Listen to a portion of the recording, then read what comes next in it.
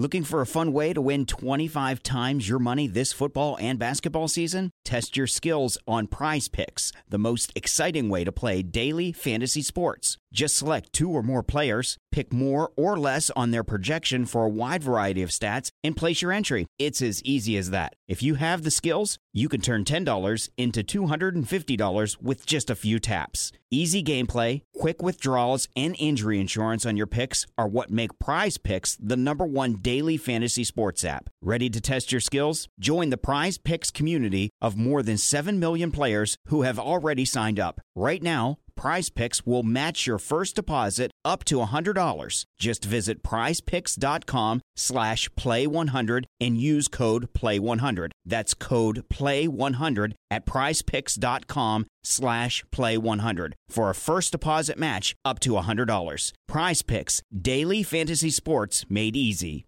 Alarm. Take MitoQ. Run, shower, breakfast, kids to school, work time, home time, dinner time, fun time, bedtime. Whew. When you're leading a full life, MitoQ can make all the difference. MitoQ is a science-based cell health supplement that helps your trillions of cells generate renewable daily energy. Because energy is renewable. Time is not. Discover more at mitoq.com. That's MITOQ.com. These statements have not been evaluated by the Food and Drug Administration. This product is not intended to diagnose, treat, cure, or prevent any disease.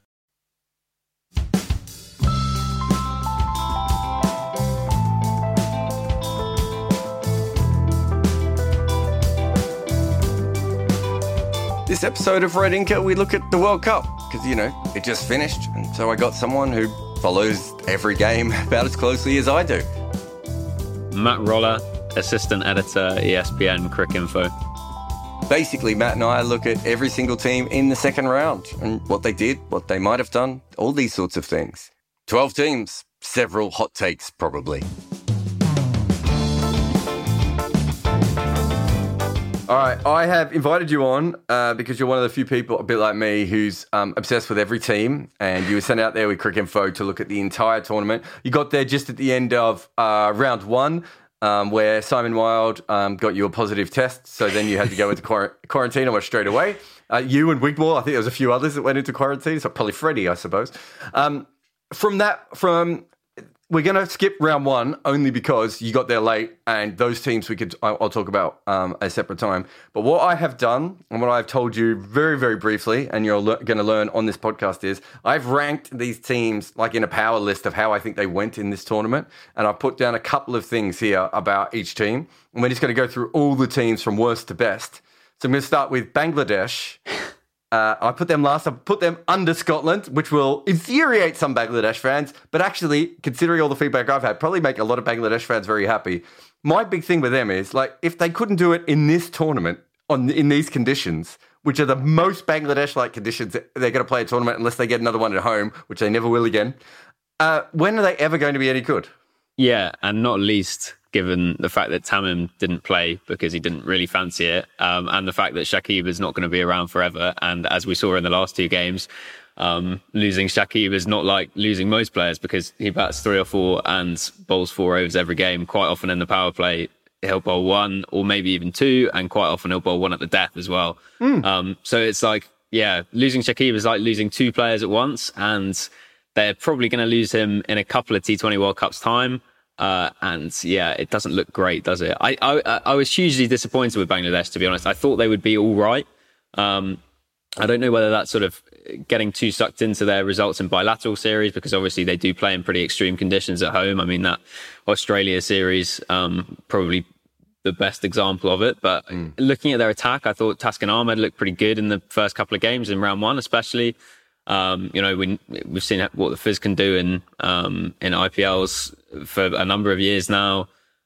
They seem to have something in terms of a well enough rounded attack that you could see them restricting teams okay, and then possibly enough experience in the batting lineup, possibly enough decent young players coming through that they could win a couple of games, maybe give a couple of big teams a bloody nose in the Super 12s. But yeah, they were just absolutely terrible, weren't they? Well, I mean, you talked about the Fizz. So he had a terrible tournament after a very good IPL. I thought he was even better in the second half of the IPL than the first half. I wonder if that's just his shoulder again playing up from being overworked because he had to play in them back to back. But he was disappointing. I thought Taskin Ahmed was still good, but the thing is that they had nothing to defend. Yeah, because they lost the toss a lot as well. Although eventually it didn't really matter because they were getting bowled out for 84 every game or whatever it was.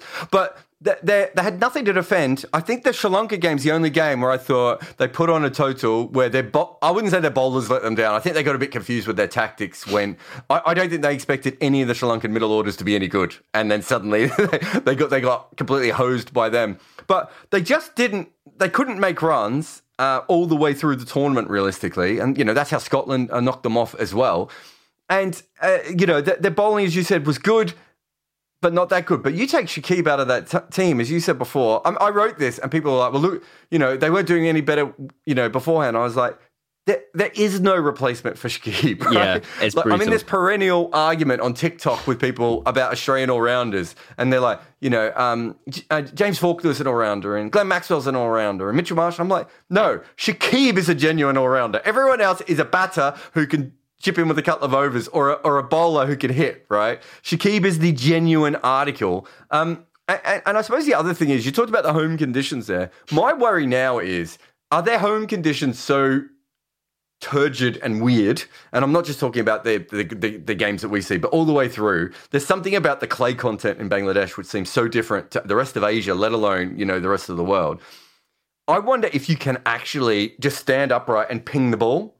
Like, do you have that confidence? Because all of their batters just look absolutely terrified to take any risks at all.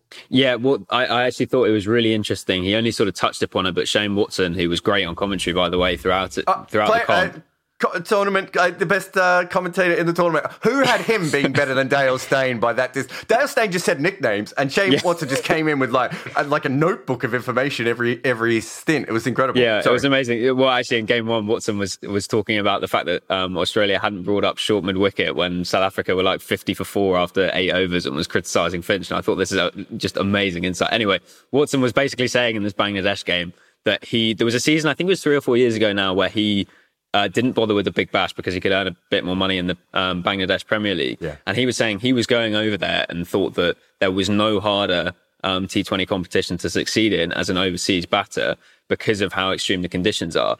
And I was sort of thinking a bit about that and thinking, well, if these guys are only playing on these pitches, that can't be useful for your development when you're then playing against fast bowlers. And also, because Bangladesh don't get the opportunities to play, they don't play a 5-match series away in Australia or England. Yeah.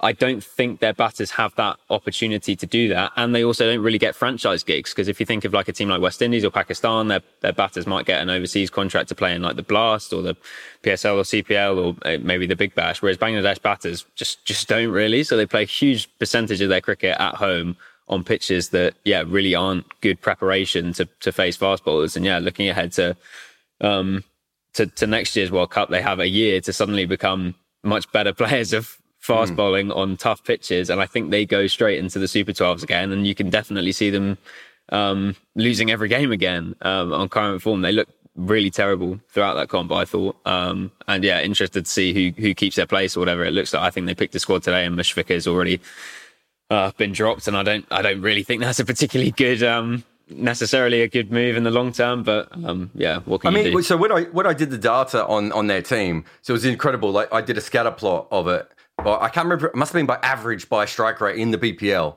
And all the guys who had a good strike rate were international. And he was the only player, I had a cut off, I can't remember what that strike rate was, 130. He was the only international player, the only domestic player, other than Mashrafi might have been there, but with an average of like 12 or something. Right? Yeah. They're the only two above, on the other side.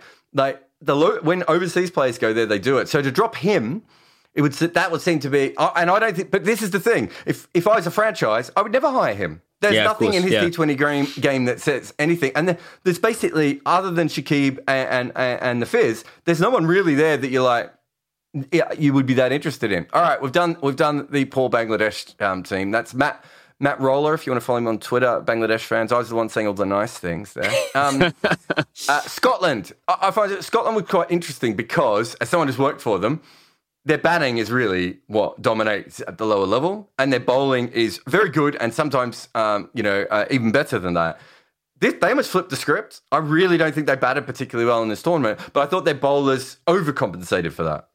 Yeah, they were quite interesting. Well, it's funny you say that as well, because I think the guy that I had highest expectations of out of Scotland's attack coming into this tournament was arguably the guy who underperformed the most, Brad Wheel, who had a great...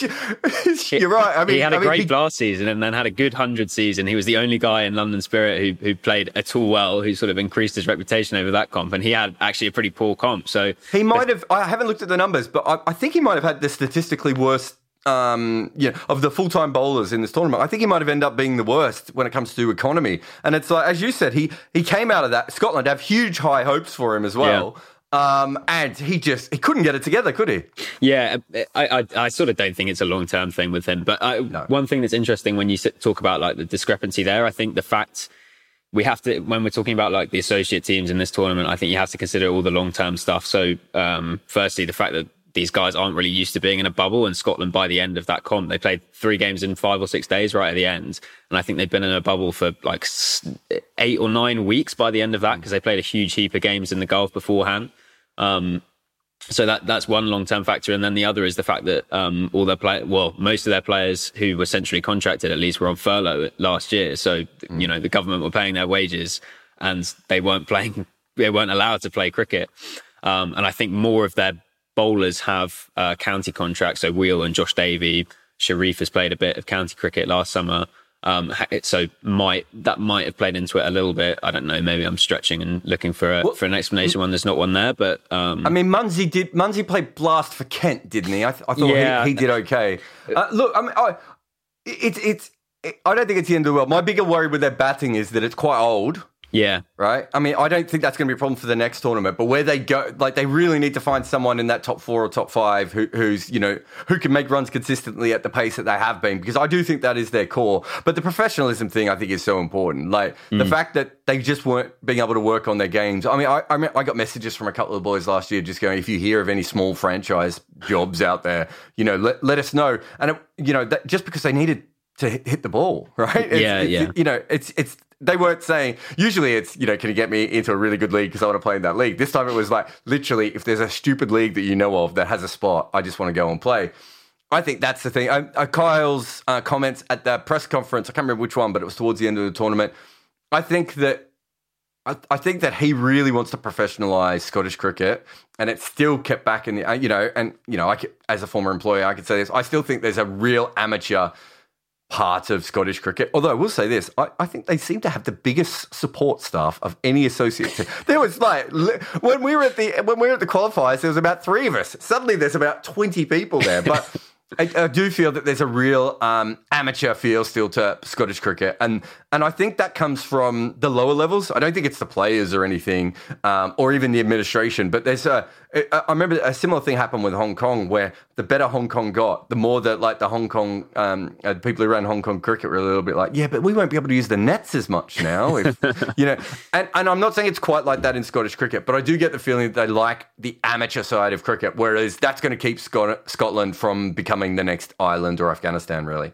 Yeah, I just sort of looking through their squad in that tournament. I think you mentioned Munsey. I think maybe one of the other things with associates is maybe 10 years ago, a team wouldn't have seen Munsey bat when they're coming up against him. So you suddenly open the bowling to Munsey, you kind of guess what he's good at. And then after he plays 4 reverse sweeps in the first over, you go, oh, right, maybe we should have a guy back on the reverse sweep. Whereas what you saw right from the beginning in this World Cup is that teams have lost that competitive advantage because their games are streamed. Analysts sort of bother to put the hours in before they play against a team like Scotland. So instantly, I think Pakistan, he played some pretty horrible innings. It was like 19 off 30 or something like that. But immediately they had guys out behind square, both sides of the wicket, completely choking off his strong zone. So he was having to adapt against a really good bowling attack and found it really tough. And I think Kurtz has said as well, just, these guys do have, a lot of them do actually have pretty good records against playing like top quality spin. So someone like Callum McLeod played a pretty famous innings against Rashid Khan I think 3 or 4 years ago. But when you sort of factor in the lack of high level preparation in the probably year or 18 months leading into the comp, plus the fact that the pitches were pretty low for the most part, especially in their sort of Sharjah games. They found it really, really tough. So sort of before their game against Afghanistan, which was their first Super 12s game, I was thinking, these guys have a track record of doing okay against bowlers like Majib and Rashid. They could be okay. And they really found it tough because the ball didn't bounce. And that sort of, you can negotiate probably one of the two, but the combination of low bounce and that quality spin, they really struggled against. And I don't know. I think they're gonna have to stick with the same core because there isn't a very big player pool. Maybe Kurtz will probably have to retire at some point in the next few years, but interested to see where they go next. We should also obviously mention Mark Watt. He was arguably my favorite bowler of the comp at some point because he is so incredibly defensive, but was unbelievably good at that job for the first 3 Super 12 games and all of the qualifying games, and just barely went to run a ball, and has so much variation for someone who bowls the bowling style that lends itself to the fewest variations possible, if that makes sense. You literally, slow left armers, almost everyone just has one ball. Some of them turn, some of them don't. And he uses the crease so well. He changes his pace so much. He changes his release points. For the most part, it went really well. It sort of got hit a couple of times towards the end where people suddenly were waiting for that 25-yarder that he bowls from in line with the umpire. But amazing exposure for him as well. And I think he's playing like T10 off the back of it, and hopefully he gets a few more contracts and stuff like that, and can develop in a way that it's quite difficult to as a player from a country that doesn't play enough international cricket. Yeah, I think, I've been a big fan of him for a long time. I will say that I don't think he bowled a left-arm wrist spin in this tournament. So he's actually got even more variation for a guy with like literally almost no variation. All right, Namibia. So let's start with the political part of this. That Picky, I've forgotten his name. Picky France, isn't it? Yeah. Yeah, Picky France played 4 games, bowled 4 overs, I think faced 11 balls in the tournament. That's not good enough from Namibia. I actually think, I saw him bowl in the qualifiers. I think he's a good off spinner. So I think part of it might have been matchups at times, but there's no point having him in the side and him not bowling or batting. That's not helping anyone. But that all comes from the fact that Namibia is basically 4 cricket clubs who are representing a very new nation, I suppose, in many ways. Yeah, I think so. Ferdo's Munda from Cricket Info did a good interview with Gerhard Erasmus and a few other senior players in the squad, and they were sort of talking about the fact that it's such a small sport in Namibia. It's almost like polo is in the UK or something like that. It's just so inherently posh. It's so small. There are 5 pitches. There are 18 players to choose from. So despite the fact that it's hugely unrepresentative, that squad, I think that Picky France and then Ben Shikongo, I think he's called, played 1 game as well. They used I think have, they were the 2 black guys in the squad. But... Yeah, they had another player. Is his name Shivago, who I think retired during COVID as well. And obviously Zane Green, is I think Zane Green might be mixed race. I'm not sure what his actual ethnicity is. But look, we understand why, but then picking someone, picking Picky, and not actually allowing him to bowl was a bad sign. I think that if they are, they're going to come back in the next tournament. They've got to find, or they're going to find anyone new players. They've got to develop their top order players to be able to score at more than a run a ball. I'm not saying they're going to have to score at a strike rate 140, but it's got to be more than a run a ball, doesn't it? Yeah, well, they had a really unusual setup. We see almost every smaller T20 team, if you have a handful of good batters, they will move to the top 3 to face as many balls as possible, whereas Namibia kind of locked in this idea that they were going to have the bomb squad, as they called it. So Erasmus, JJ Smith and Visa at 4, 5 and 6, which is pretty unusual. And I don't know, kind of worked. Smith had a pretty horrible comp, and Erasmus obviously had a broken finger, so it's hard to read too much into his batting. Visa was really good. I don't know. I don't want to write that off as an idea just based on a pretty short tournament. But no, you're right. There were definitely some pretty turgid power plays with the bat where they were sort of 25 for 1 and stuff like that. And you sort of, wonder how they'd managed to get to that point. But I could be wrong, but I think they had 3 players with a strike rate over a run a ball. By the end of the tournament. Yeah. Like when I looked at it, because I felt they'd been better than that, but part of that was because their bowling had been quite good. But there was also like the game they beat Scotland. That was about the worst possible chase. And I can see, again, they're starting slow, keeping wickets in hand so that the guys would smash it at the end. But, geez, they made an absolute certain victory into, they just got over the line in the end. So I think that's the negatives from them. But hopefully, the fact that they did have some good games, I'm sure they got good press back home. It's not going to, I don't think it's going to change anything in the next World Cup or the World Cup afterwards, if they qualify for that one. But if you look at what happened with Ireland in 2007, we know that there is then a generation who at least turn on the TV and go, oh, this is a sport, I can play this. Yep. And that has to be the next step in Namibia, because they can't keep picking from, as you said, 18 or 20 players. Yeah, and they do actually have quite a similar situation to Ireland in a way, in that a lot of their players do get to play South African domestic cricket, or they play against South African domestic teams a lot of the time themselves, which does sort of lend itself to improvement, more opportunities, all that sort of thing. And is clearly a massive factor. And even if they can sort of, there's a few South African born guys in their squad. I think Ruben Trumpelman is South African but sort of adopted Namibian.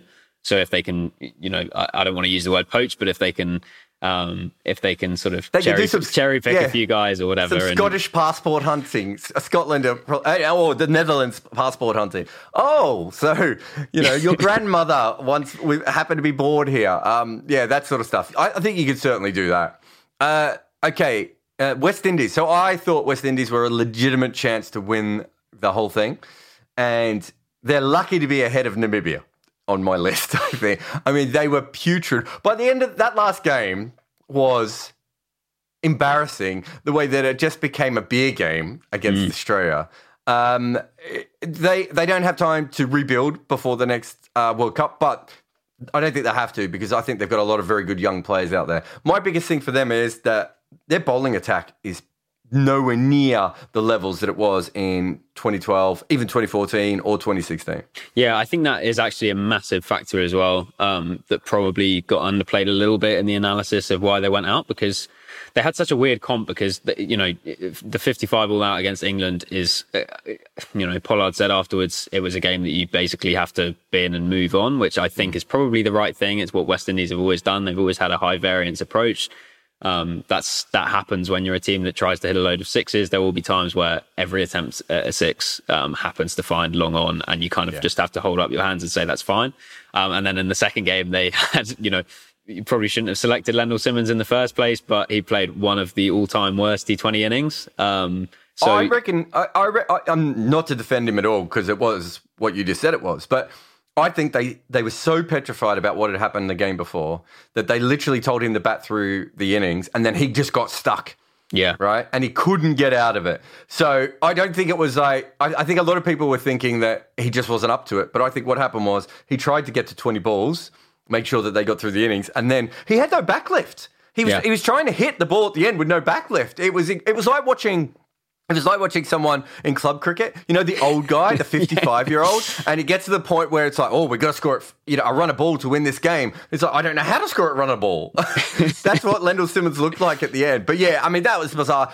I would say their batting is less of a worry in that, you've got Evan Lewis, you've got Fabian Allen, you got Pooran, you got Hetmeyer. There's plenty, not to mention guys like, Powell and Rutherford and outside the squad. I can see how they can stock that back up pretty quick. They're still going to have Pollard for the next tournament, aren't they? So absolutely not too worried about that. I doubt that they're going to have another tournament where they bat that bad, would be my guess. Yeah, I agree. But how do they get better with the ball? It's tough, isn't it? I think, firstly, they seem to pick quite a defensive attack, I think. So if you look at the guys that they could have picked, I think it was a big loss, actually, and probably an underrated loss, was Obed McCoy, because people are talking about him as a sort of next big talent. But they didn't give a single game to O'Shane Thomas, who was bowling 150 Ks in the last CPL. I don't know whether, maybe that was just a speed gun thing and you get suckered in, but he's a genuine attacking option with a new ball, bowls high pace, which was pretty effective throughout the World Cup for the most part. I think it was an opportunity missed that you don't give someone like him a game when you're giving games to a 37, I want to say, year old Ravi Rampal. And generally, I think their attack was pretty defensive throughout the time they were successful. So I think in 2012 to 2016, with the exception of maybe Narayan, who you could say at that point was an attacking bowler, most of them were sort of guys that would contain and take their wickets through scoring pressure rather than genuine attacking bowlers. Whereas I think now maybe the game, people have been talking about West Indies struggling because the game has been evolving. I think one of the ways that the game has evolved since 2014, 2016 is that you need more genuine attacking options in your attack. And if you look at the attack they were ending with, which was Rampal, Bravo, Pollard and Russell sharing overs because they had to, Akil Hussain, who's pretty good, but again, pretty defensive. Guys like that. I think Jason Holder as well towards the end. There are a lot of guys who are sort of extremely solid, economical to some extent, guys who are bowling 80 miles an hour. But in terms of a point of difference, a leg spinner, a genuine fast bowler, they really didn't have one of those throughout most of that competition. And I'm not sure that you can get away with that in the way that you once could, because rather than sort of soaking up dots, teams are generally playing with higher intent.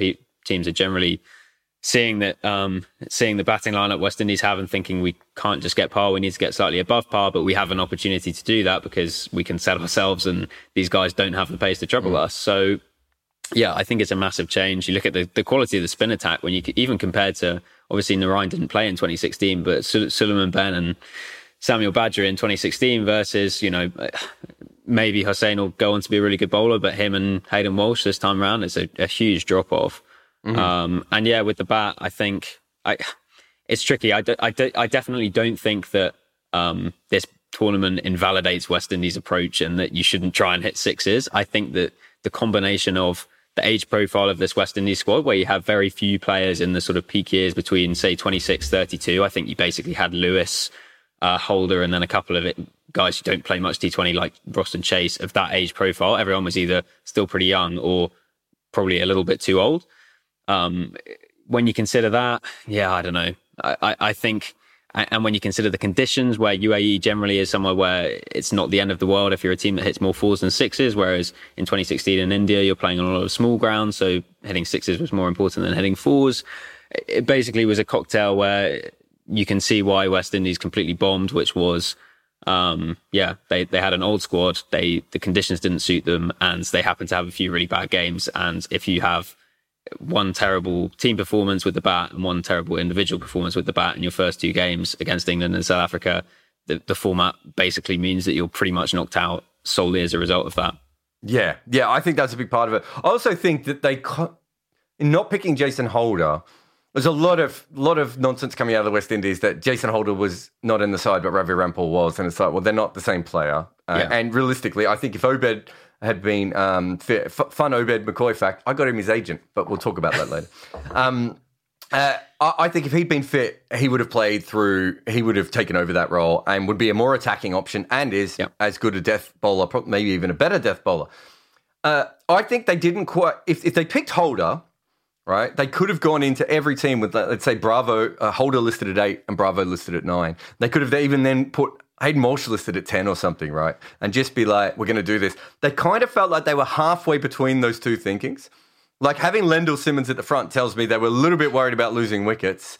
And having Ravi Rampal tells me they were a little bit worried about, the quality of their all-round bowlers. And that might also be that Andre Russell and Dwayne Bravo are no longer at their best. I mean, that's why Bravo is retiring. He's still a very good player, but he doesn't play every game for Chennai anymore. And Andre Russell is not the bowler he used to be just because he can't do that. And he's an attacking option as well. So yeah, true. They lost that as well. So I think I think they just couldn't quite work out which direction they wanted to go. But it's really interesting to see what they do because, as I said, I don't think they're as bad.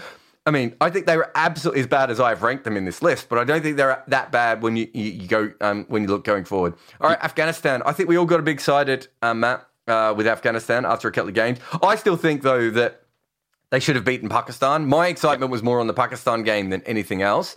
But let's be honest here. They do not have top order players who can average 30 with a strike rate of 130. They're pace bowlers. They literally had to, unfreeze Hamid Hassan. And they have the best spin attack in the world, but they also don't kind of back it, if that makes sense. Like, they could have gone into this game with or they could have gone into this tournament and just gone, well, here's 2 leg spinners, here's Majib, here's Nabi, and here's, what's his name? Waqar Salim Keel or Zahir Khan. They could have gone all in. They didn't even do that. It ended up a lot of right arm medium pace that, like, people could hit. Yeah, they didn't even pick Case Ahmed, which I thought was one of the worst selection calls of the World Cup. The fact he didn't even get in the squad, but that's what I mean. Like they had even if they could have doubled down on that, and they didn't. And like I was watching them by the end of the tournament, going, "We've got a bunch of guys who can bowl 130 k's an hour. This looks like an associate team now." Yeah, and also it's probably even more of a missed opportunity, given that the next World Cup is in Australia, where you would generally think that. Obviously Brisbane can do incredibly well in Australia in T20s, but the fact that they don't have a genuine quick bowler is probably going to cost them more in that competition than it is than it would have in this one. So I think, maybe they should have just gone all in on. They kind of went all in on their batting strategy of just we're going to hit and keep hitting, because obviously that Pakistan game probably summed it up. I can't remember exactly what they were off the power play, but something like 45 for 4, but just kept going. They did have a tiny bit of consolidation, but it was still a pretty attacking partnership, even when they weren't scoring quickly. It was just the fact they kept hitting infielders. I agree. I think maybe people did get a bit too excited. I think a few of the guys that I think you look at their top 3 of Zazai, Shahzad, and Gurbaz, and I don't think any of them got 100 runs, which I think it's pretty unexpected, really. I think Zazai has kind of been found out as having 1 or 2 shots. Shahzad is obviously relatively old. Gurbaz was disappointing given how promising he is, but he is only 19, or he's very young at least. And he's only a certain age. Najibullah was really good in the middle order, but too often coming in at a point where there was no kind of platform for him to go from. So, well, it was him and Nabi really who were the best bats. And look, I've got no problem with Nabi. I mean, chances are he'll be saving them in the next tournament. But I think either Gurbaz needs to get better. I'm not saying he can't do this, because I think he has the ability to hit with a batting brain. But I think they need one guy in the top 3 who can, score 40 runs, 35 runs consistently at a good strike rate. And then the rest of their tactic is, I'm okay with it at that point. And it's just finding that combination, because on the tougher batting pitches, right, you need someone who has the other batting skills. And I don't know if they're ever going to have like a Steve Smith type player, or, those sorts of players that they can drop in. But if they can have at least one person to be able to do that, I've got no problem with everyone else just trying to hit sixes around them. But there were too many times where I thought, oh my God, all you need now is someone to just chip it around for like 4 overs, 2 overs. And they never had that player. Very interesting. Maybe they did for like 2 games when Asghar Afghan was still pre-retirement. Because he was kind of doing that in that team, right? When he was meant to be, at least, and then decided that he didn't fancy it. Once he'd played that game against Namibia and Abu Dhabi in front of 10 people, he decided that was the pinnacle and he had to go. So his retirement. The whole thing. I mean, the 2019 World Cup, they fell apart as a team behind the scenes, like completely. It seems like this time, other than retiring one of their most respected players, they kind of kept it together a little bit. The problem is, like, I've talked to a lot of people in Afghanistan cricket about this. The Afghanistan team doesn't have a lot of pressure on it in between tournaments, right? Because they don't play against India and Australia and England, and they play Ireland and they do okay, and they might lose to Zimbabwe or something, but there's no huge amounts of disgust from the government. They go to a World Cup, and every single person with political connections suddenly comes out of the woodwork, and it causes them. I think it causes them stress, and they overreact to little things. And look, it's not good. All right, Sri Lanka. So I wonder if the next tournament is too soon for them, and they clearly need a single death bowler, which is funny, being that Malinga was their guy for so long. But their middle order looks remarkable, and I would assume that middle order translates quite well to Australia, because still in Australia you're going to have a lot of spin bowled in those middle overs. I've got them better than Afghanistan and worse than South Africa. That's about right, isn't it? But they could make a play for the finals next time. Yeah, I think so. I think I said time that it was a shame for them that the next comp is in Australia, because I think if it had been in the subcontinent, you don't want to make too many stereotypical assumptions about their batters, but I think in general they are better against, Sri Lanka have really struggled against good leg spin over the past 5 years, but generally I think it's not necessarily going to play to their batting lineup strengths to be playing on fast bouncy pitches. If that's what is served up in Australia, I'm kind of assuming that it will be. But yeah, so earlier this year, so in, what was it, end of June, I think. So, 5 months ago, Sri Lanka came over to England and played a 3-match T20 series and a 3-match ODI series. And it was actually pretty embarrassing for the most part. Not all their players played in it. Let's remember some of them were sent home. That's true. But, obviously they had this gaping hole that basically Mickey Arthur after the series said, we lost numbers 1, 2 and 4, which was Gunatilaka, Dickwella and Mendes. What are you meant to do in that situation? And they were absolutely abject. I remember the last game of the T20 series was at the Ageas Bowl. The first two have been in Cardiff, which, those aren't really grounds that are going to suit them, either of them. But at the Ageas Bowl, I think England bowled the first 16 overs. They basically decided they were just going to experiment in game as one of those things that England do. So they just bowled all seam for the first 16 overs, and then brought Rashid and Moeen on for an over each at the end at 100 for 7, chasing 170 or something like that. It was like a real sort of, they looked a complete rabble. So then to turn up and do as well as they did, especially when you sort of look at the context of, so there was a point in the first game they played in the Super 12s, which was against Bangladesh in Sharjah, where I think they conceded 170 and were 4 down in the middle overs, kind of slightly behind the rate. Then Mawadullah gives them the 2 free overs of part-time off-spin, which, obviously they needed to score quickly, but you could very easily think, let's just try and take 8 from this over. Let's hit 1 boundary off each of these overs. Let's settle in. Let's build a partnership. And instead, Asalanka and Rajapaksa, I think it was, just absolutely took it to pieces, took 31 from those 2 overs. They win that game. And that kind of seems to, I don't know, I don't necessarily believe in lifting the belief across the camp or whatever, but I think it you look at the way their tournament could have gone if they'd been beaten quite badly by Bangladesh and Sharjah in their first game, versus how it ended up going, which was sort of, one of the tournament's most exciting young teams, I guess. I think it's probably fair to say that there was still a lot of flaws on show, but after that, at least it felt like they were in every game. They had a moment. And so if you look at it, their new ball bowling is very good. Their middle overs bowling is quite good. Their middle overs batting is quite good. Their death batting, it worries me a little bit going forward. And their top order, I think they'll be able to find top order players who may not be spectacular, be able to do enough. There's something there, and they will come into it with another tournament of the Sri Lankan. The Lankan Premier League? Sri Lanka Premier League is very dead. And if you look at some of their players as well, like Avishka Fernando was sort of meant to be the number 4 and barely scored a run, but even still, they managed to succeed around that. They, arguably should have beaten England in that game in Sharjah, given all the circumstances. Obviously, Butler played an unbelievable innings, but they didn't bowl very well in the second half of that innings. And then with the bat, when you consider sort of Mills pulling up and England kind of getting their sums a little bit wrong and having to bowl spin at the death when it was probably the dewiest night of the whole tournament, they probably should have won that game. And I think maybe in a couple of years, when they have a bit more experience, they find a way to win that game. But yeah, I think all told, when you look at where they were even 5 or 6 months ago as a T20 team, to have competed as well as they did, to have had the leading wicket taker in the comp as well, and Hasaranga obviously played a lot of games, but that was pretty great. And the fact that they have 90-mile-an-hour bowlers again, where you look at a team like Afghanistan, what they would give to have someone like Shamira or Kumara in their team, that would be huge. Hasaranga plays on a team that makes the semi-finals. He probably steals the Player of the Tournament award, doesn't he? Not even steals it. I mean, you could argue that he probably was the Player of the Tournament anyway. But they were obviously going to give it to Warner or Zampa by the end. South Africa.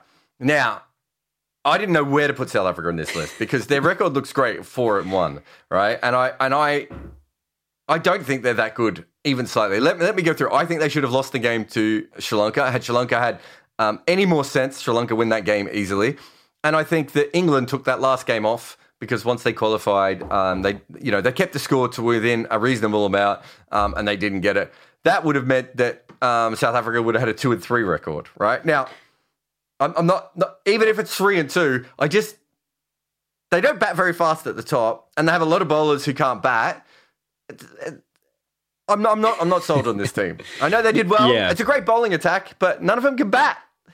I do think that they made quite a good couple of moves with in that last game. I thought having, obviously, you would say that it was a good move because both of them scored runs, but having Van der Dussen at 3 and Markram at 4 seemed to work really well, because Markram is not an obvious number 4. He opened literally his whole career, I think he was saying, since he was 11 years old or something like that. So they moved him down to number 4 for the Punjab. Yeah, so I think they moved him down earlier in the year. Then Punjab used him in the same role. They signed him as a seemingly middle order player, and everyone was like, this is one of those incredibly weird replacements where a team signs someone, they don't know what his role is and hope that it goes okay. Whereas actually it kind of seemed like he did pretty well he did well enough for Punjab in the second half of the IPL.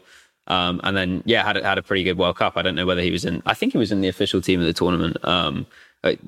Read into that what you want to, but, it shows that he did pretty well at least.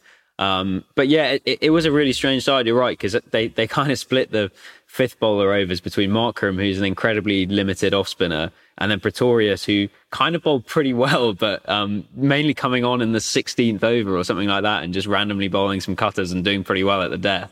It was a pretty weird team, and throughout I was kind of thinking, if only they had Tahir plus Morris plus De Villiers plus whoever, but then Faf. Equally. Yeah, Faf. But then equally they end with, as you say, go out. I think they were the first team ever to go out having only lost one game since the Super 10s or Super 12 started.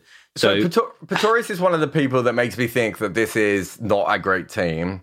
Like, his international records is currently better than his domestic record.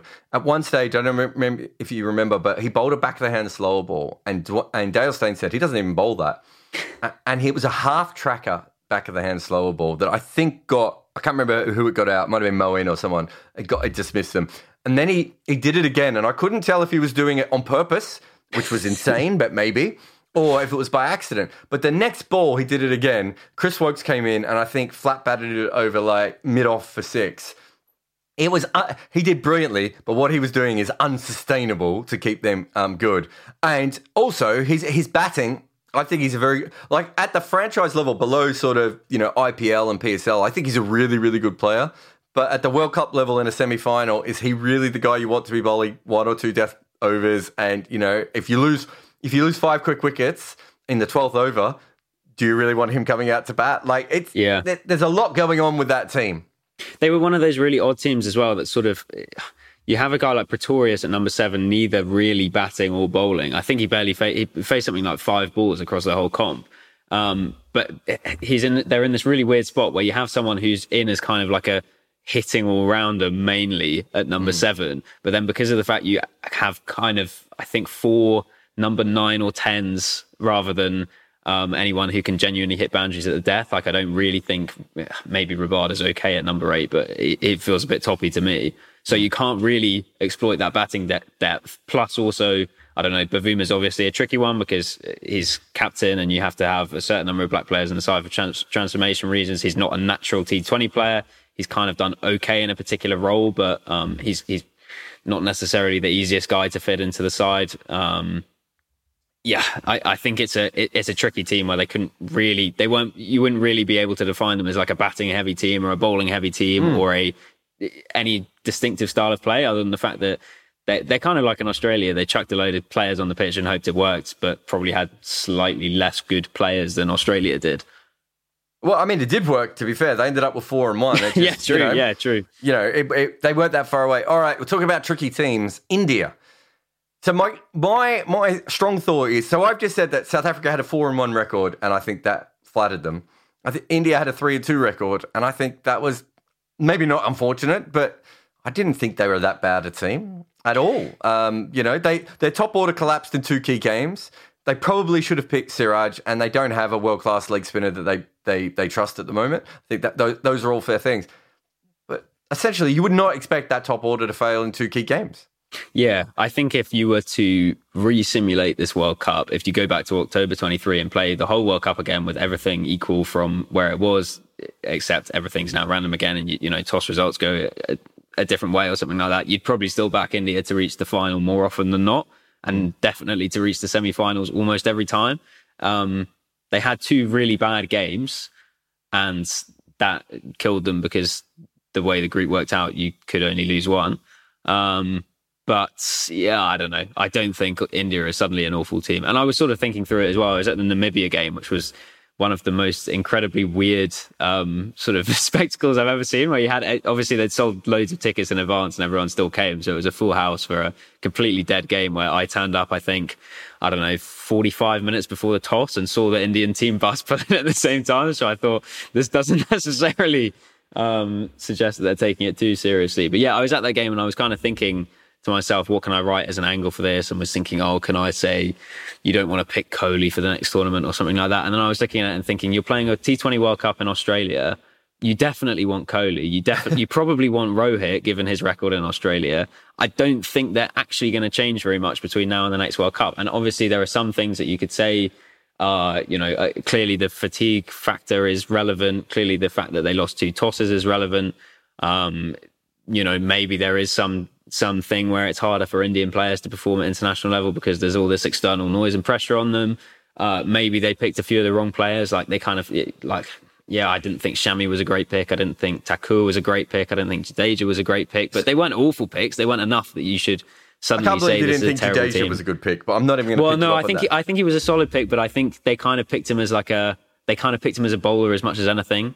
It felt like, at least. I think if you were picking him as a hitter, different, but I think his bowling was not great. I think if him and Hardik is a good 5th bowler. Yeah, fair. So I don't have any problem with that. But the funny thing is, you've just said that Shami's not a good pick, and I agree with you. And obviously, I think you said the Lord as well, so you get attacked in the comments. But the thing is that they didn't lose their games because of the bowlers, right? Yeah, they most of the worst selections were in the bowling, and they didn't lose because of that. And if you think about it, for me and you, we probably think that their batting is too anchor heavy. And again, their anchors didn't make any runs. Yeah. So if they'd gone with the more showy batters, so that's why I find them, I find it really, really interesting. I kept looking for the obvious thing that said that this was a bad T20 team. And it's I just don't think it is a bad T20 team. I think it probably is, in the top 4 or 5 teams, and they didn't make the semi-final. I also think we had no idea that Pakistan and New Zealand were going to be this good. Everyone said the other group was the group of death. It was not. India ended up in the group of death because I still believe that Pakistan, India and New Zealand were 3 of the top 4 teams. I don't think Australia was in the top 5 team. In the top 4 teams when it comes to talent, which tells you how random all this sort of stuff is. All right, we've done them. Let's see if you can annoy some Pakistani fans. See, Pakistan is so weird. I almost ranked them ahead of New Zealand, despite the fact New Zealand made the final, and I still almost want to slip them up now. They are designed to bat slow and then go completely nuts at the end, right? And they're never going to be out of the game with their bowling, right? And it didn't work in one game. And, and I saw people saying things like, Baba needed to do this or you needed to score. And I was like, but it worked in every other game. I'm not saying it's my strategy. It's not how I would want to play T20, but it worked in every other game except the one that they needed. Yeah, it's tough. I wrote a piece after that semi-final where I tried to sort of look at Babar's innings and say, was this good? Was this bad? Where he got 39 off 34, I think, and was the slowest scoring batter in the game. And it was a little bit shades of Rahane 2016, but then equally, I don't know, he's kind of started similarly in, as you say, every game that they've ever played. When it works really well. He got out playing his something like 7th attacking shot, happened to find a fielder out of 34 balls.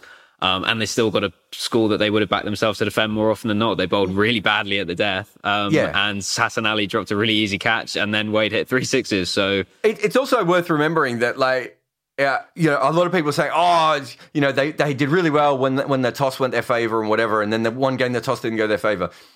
Marcus Stoinis, I think it was in the 13th over, muscles a ball off, I think, Shadab Khan over mid-wicket, and he beats mid-wicket by about 1.5 feet over his head. And it was a desperation shot because Australia needed some runs at that stage, and they needed to put Pakistan a bit on the back foot for a second. That gets caught, Pakistan win that game by maybe 40 runs, right? Yeah. Like it's very possible that you bring on the quicks, the two big quicks, and they run through the middle or low order. Or Pat Cummins has to face spin. Oh dear, good luck. Pat Cummins facing spin, right? All those things are very possible. They had a very, very good tournament, and I'm not sure. My only thing is, if they're going to be that predictable, to allow for Aaron Finch to basically put all their fifth bowling overs in the first 10 overs, surely they have to just be a bit smarter. But if Bubba and Rizwan are going to average about 50 each, right? One of them has to be like, we have to just slog against Mitchell Marsh. And that was the thing. It was so weird as well, because I feel like Rizwan actually played, I think I was looking through the numbers on it on the night, because obviously Baba didn't play very many attacking shots. Rizwan played a load of attacking shots, but didn't hit many of them very cleanly partly because of the fact that he'd spent 2 nights in ICU and was, clonked on the grill in the 12th over or something like that by Stark. And, it wasn't like he wasn't swinging. He genuinely was really trying quite hard, I thought, in that semi-final at least, to score pretty quickly.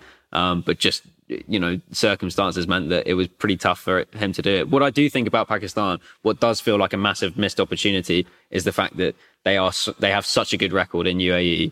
They are a team very, very much set up to play at home, Freudian slip, but play games in UAE. So to have sort of had such a good tournament for so much of it and then make those small errors at the end, which cost them, they probably won't get as good a chance to win a T20 World Cup in the next 2 editions, maybe 3, depending on venues and stuff like that. So it does because of that feel like a massive missed opportunity. Equally, as you say, I don't think the fact that they lost that semi-final means they're suddenly a bad team or that their way of playing is fundamentally broken. It's not necessarily the way that, if I were going into a franchise team, I wouldn't say pick 2 guys who score quite slowly and hope that everyone else hits. But, it could very easily have won them that World Cup. It just happened not to, because a lot of random shit happens in World Cups. It is also worth noting, I think this is extraordinary, that this was very Asian conditions. Maybe it didn't spin, but certainly kept very, very low. We're in the UAE. And only one Asian team made it to the semi-finals, and none of them made it to the finals, which might say a little bit more about just how bad Sri Lanka is at the moment, and India just struggling a little bit. But it's still phenomenal to me. New Zealand, I don't think enough has been made of the fact that in the final they didn't have access to Lockie Ferguson, and obviously Conway didn't play in that. We talked a lot about England injuries, and we'll talk about that in a little while. I still think that they got nothing in this tournament really out. Well, Allen didn't play. Phillips, I don't think, made any runs. Seifert played 1 game. I think that there's a lot that they could do. Their bowling is going to be around for the next tournament, so that's not going to be a problem for them.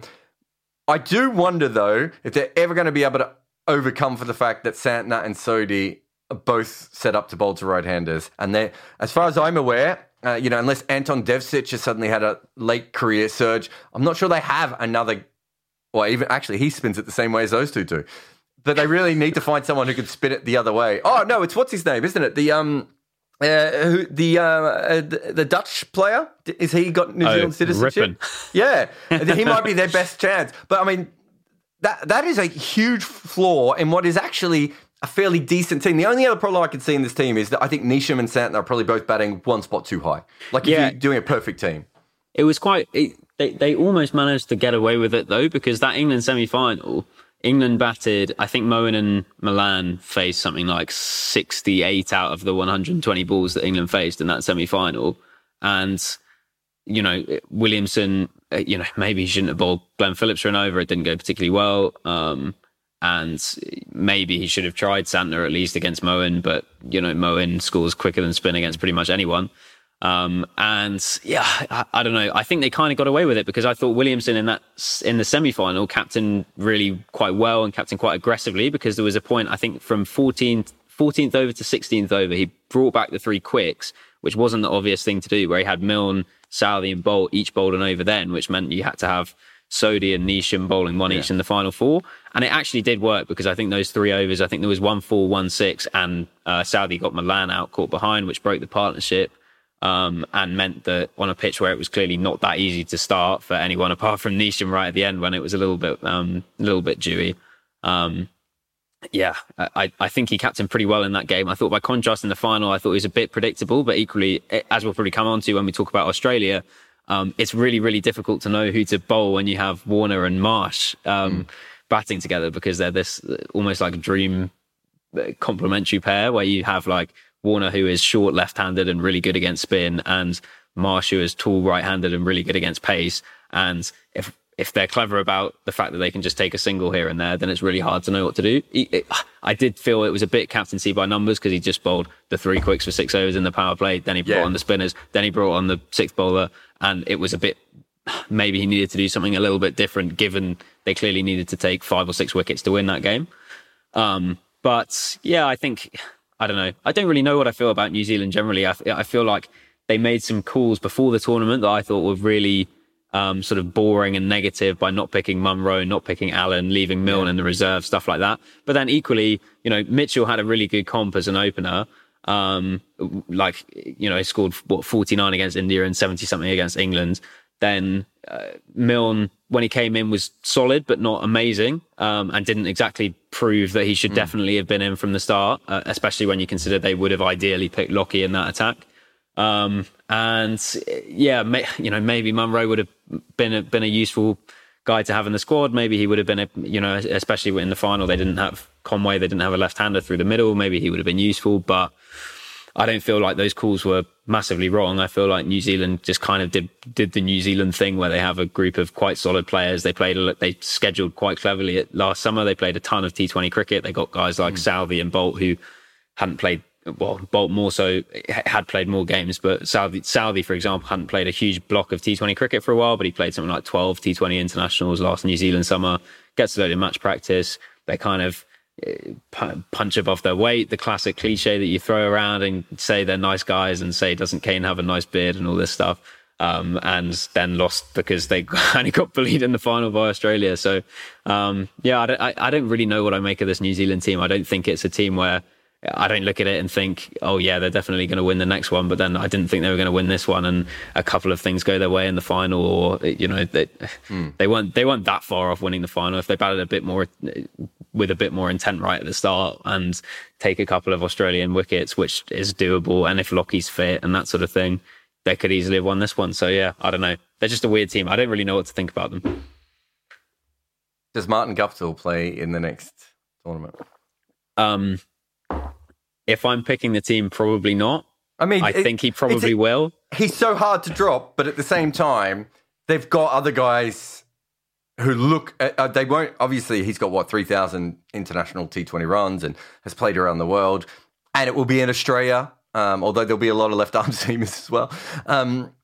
There's reasons to pick him, but you look at their team at the moment and you're like, God, if Mitchell could just bat like Mitchell, which is going to be bombing the odd ball, striking it around 130 and being quite solid, would you not be better off to chuck one of the absolute loose units next to him and just see what happens? I'm not sure if their team's set up for that. If Neesham's going to have to bat at 6, which he probably will next tournament as well, they probably think we can't make that choice. But realistically, they could have a very, very different kind of team if they wanted to, and go about that. But it's fascinating to me whether the Guptill plays in the next tournament. Yeah, well, I suppose I'm reluctant to say he definitely shouldn't, because I think Finn Allen, for example, you look at him and think he should be brilliant by the time the next World Cup comes around. He's got another season under his belt, which is massive at that age in his development. Equally, he's really similar to someone like Tom Banton, who has done incredibly well in domestic cricket, playing on tiny grounds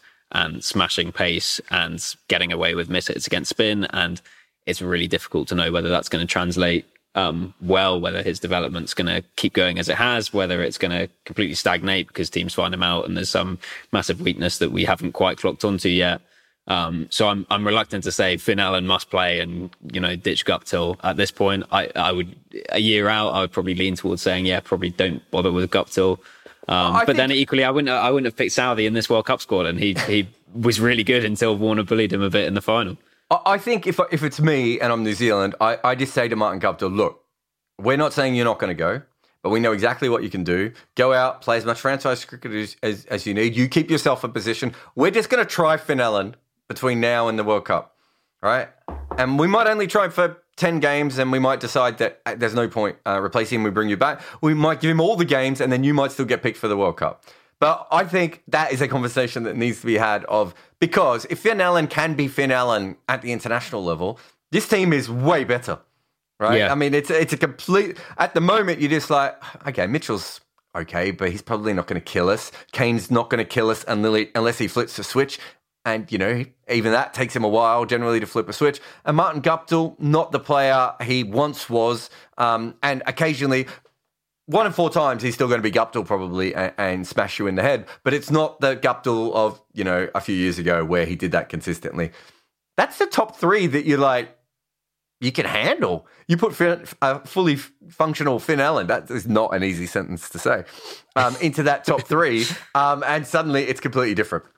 So yeah. I think I have a better idea of New Zealand than you do, but it would be really interesting to see where they are for that next tournament. I'm assuming that Ferguson, Milne, and Bolt are their 3 seamers, and Ferguson basically helps them at both ends a little bit. But it's fascinating. It's fascinating what sort of changes. Anyway, whatever they do, they'll do it at the last minute like they did with Mitchell. But England, okay.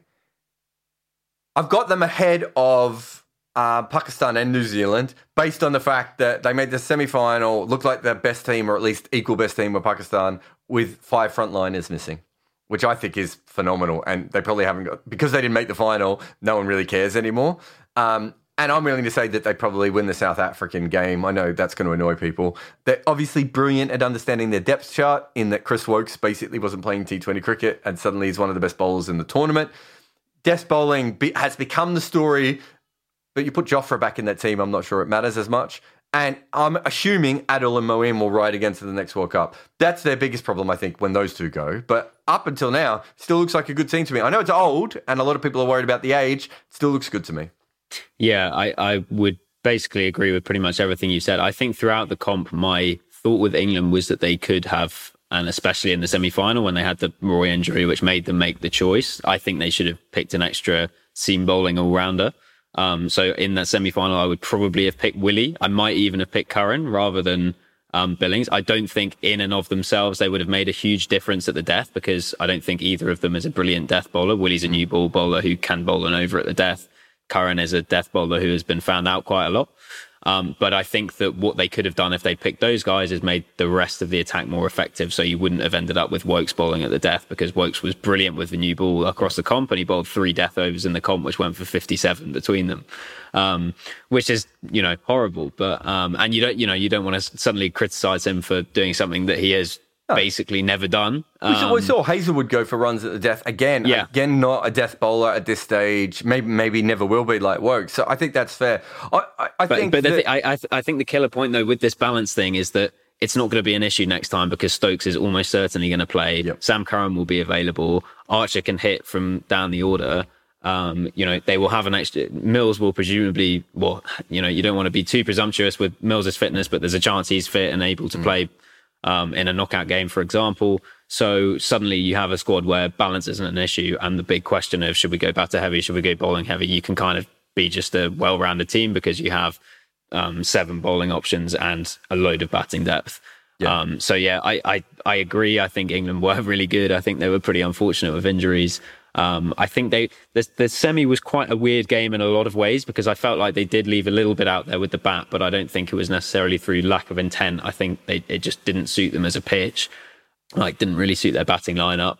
And then with the ball, obviously they bowled badly at the death, but equally New Zealand scored 57 runs, needed 57 runs in 4 overs, which no one had ever done before in a men's T20 international, and did it in 3, which is kind of one of those freak things where you kind of, there's a risk of over-analysis if you say England are some terrible team and they're all past it because they lose a game like that. I think that goes back to the Australian-Pakistan game as well. To be 5 wickets down for that long, knowing that you only have, you have Pat Cummins and Mitchell Starc to swing at the end. You have to be realistic here that Pakistan and England were incredible teams throughout this tournament. And then at the end, they got, some for their own fault, some through injury, some through just happens. You could put all of the guys, you could put Mitchell and Neesham Wade and Stoinis out in that situation again, and they hit the second ball straight up in the air. Because this is such a silly tournament, we overemphasize all these things, whereas I still think that England and Pakistan are really good. I don't think England are as good as they were in the golden generation where they can bat down to number 9, 10, and 11. I don't think they have that in them anymore. But, there's so much talent there. And as you said, I think they might be a better... When Jofra, because of Jofra almost on his own, I just think they're a better bowling lineup now than they were at that sort of peak period before. Yeah. But I also wonder if this is like the one that they were ready for. Because I would have thought if England stuff up and like Pakistan and India and I don't know, maybe Sri Lanka from nowhere make the final, you go, this is the Asian final, right? Maybe that's just what happens. But the fact that the two other teams were the Western teams, if I was at England, I'd just be like, damn it, this was a chance to... Yeah. And there's no way, and we'll go into Australia right now, but there's no way of saying that either New Zealand or England or Australia are better T20 teams than England when fully fit. You can argue that, Australia might have more talent in sort of certain areas and New Zealand might be led better and, have a, really better bowling attack and batting compared and all those sorts of things. But realistically, I think England's a better team. But let's finish with Australia. I feel like it's almost pointless at this point to do analysis on Australia because it doesn't matter. They're just going to turn up at the next tournament with a bunch of people that are talented and it'll either work or it won't work. It probably won't work next time and probably won't work for the next couple of tournaments. Then they'll win another one and it won't matter. My interest is they've won this almost accidentally at a certain point, right? And a lot of things came together, like the whole Mitch Marsh thing. I don't think Mitch Marsh was ever in their plans. Marcus Stoinis went off to the IPL. Matthew Wade worked at number 7, right? All these, Zampa's probably had almost the best player in the tournament, right? All these different things that's happened. Is there a possibility, though, that this actually makes Australian cricket go, we've got some players now. We can do some stuff going forward. Or do you think they won't do that and they'll just go back to being just, we'll just pick some good players and maybe it'll work? I've absolutely no idea. It's the whole Australia thing is so funny because of, as you say, it's kind of like a mix of some things that looked like a plan and some things that happened to go well and some things that fell into place. And because there was a part of it, I did this piece before the final on Australia's sort of long/medium term vision with T20 and sort of what had happened and the fact that they were number 1 for a bit when Langer was committed to basically making them like a different version of Perth Scorchers from when he used to coach them in the BBL, and they still had Agar at 7 and they had a 5-bowler team, and then he just kind of changed it and it worked and they won a World Cup basically because they won 4 games in a row because they batted down to number 7. And Wade has always been an opener. They've tried him a few times at like 4 or 5 and he's faced a load of spin and it's been awful. So they just thought, if we bat him at 7, he probably won't actually have to face much spin. And then in the semi, he faces 1 ball of spin, which is a dot, and faces 16 balls of pace, which go for 41 and he wins in the game. So, and then I was thinking about, as you mentioned, Stoinis in the IPL. Has the IPL been good for them? Well, yes, in a way, because Stoinis had that experience as a finisher. Hazelwood and Cummins, I don't know, would they care as much about T20 cricket if they couldn't earn quite a lot of money from going off and playing in the IPL? Would they improve as much? Probably not. I think Cummins always cared. I remember meeting Cummins when he was really young and having a chat with him, and I got the feeling that he really liked T20 cricket. Like him and his friends, they're all big cricket nerds, him and his friends, and he was talking about stuff. Hazelwood clearly didn't. Right? I mean, yeah, exactly. He didn't play. What was it, 3 games in 5 years or something? It's ridiculous. He wasn't playing it. He wasn't interested, and so it's fair. So the whole thing is really interesting, and how they go about. And also, Australia have turned up in a lot of tournaments with 7 batters before, right? They've done it in one-day World Cups and all sorts of things. It's very rare though that their batters are off the chain.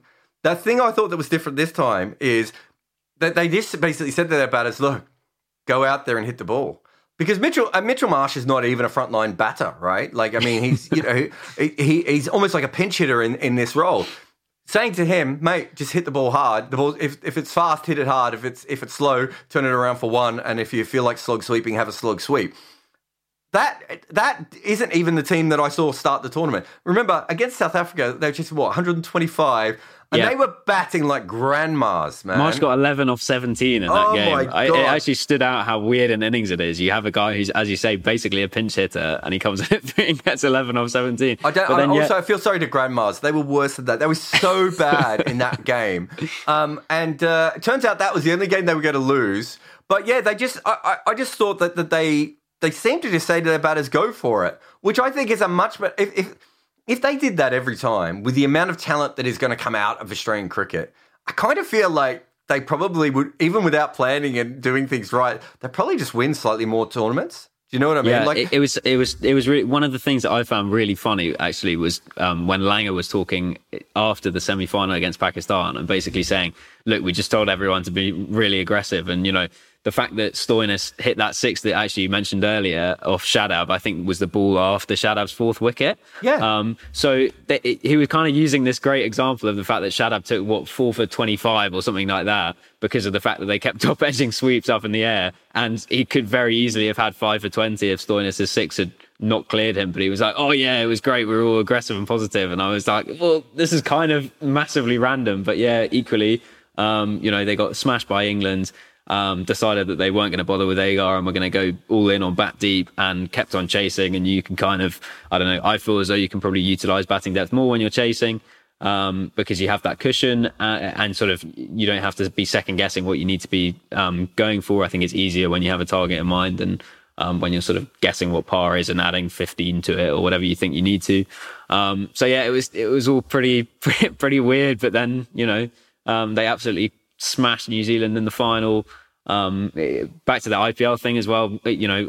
Warner in a way was helped by the fact that he didn't play in the IPL and wanted to stick 2 fingers up at everyone. Yeah. But equally, it wasn't great prep, the fact that he was not playing and was sat in the stands in Dubai waving that flag. And oh my God, I had forgotten about that flag.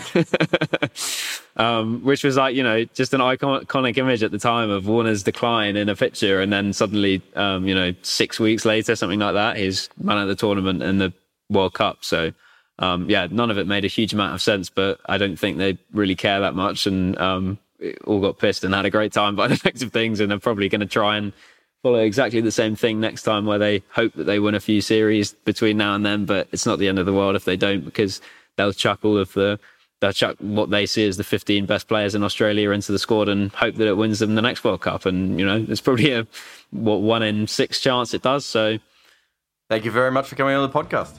Thanks for having me, Jared.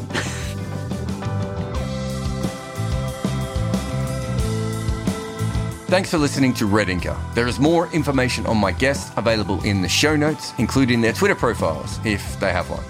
This is the important bit, though. Please review on Apple Podcasts or anywhere really. Share it on all the social medias and just get it out there. If you can, act it out in plays on your balcony with your loved ones. This podcast is made possible by the people who support us at Patreon, so thanks to those who already do. And there is a link to Patreon in the show notes as well. Red Inker is made by me, Jared Kimber.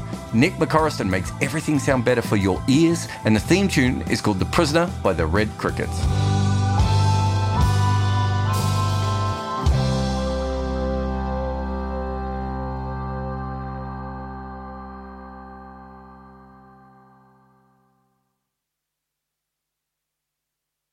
Sports Social Podcast Network.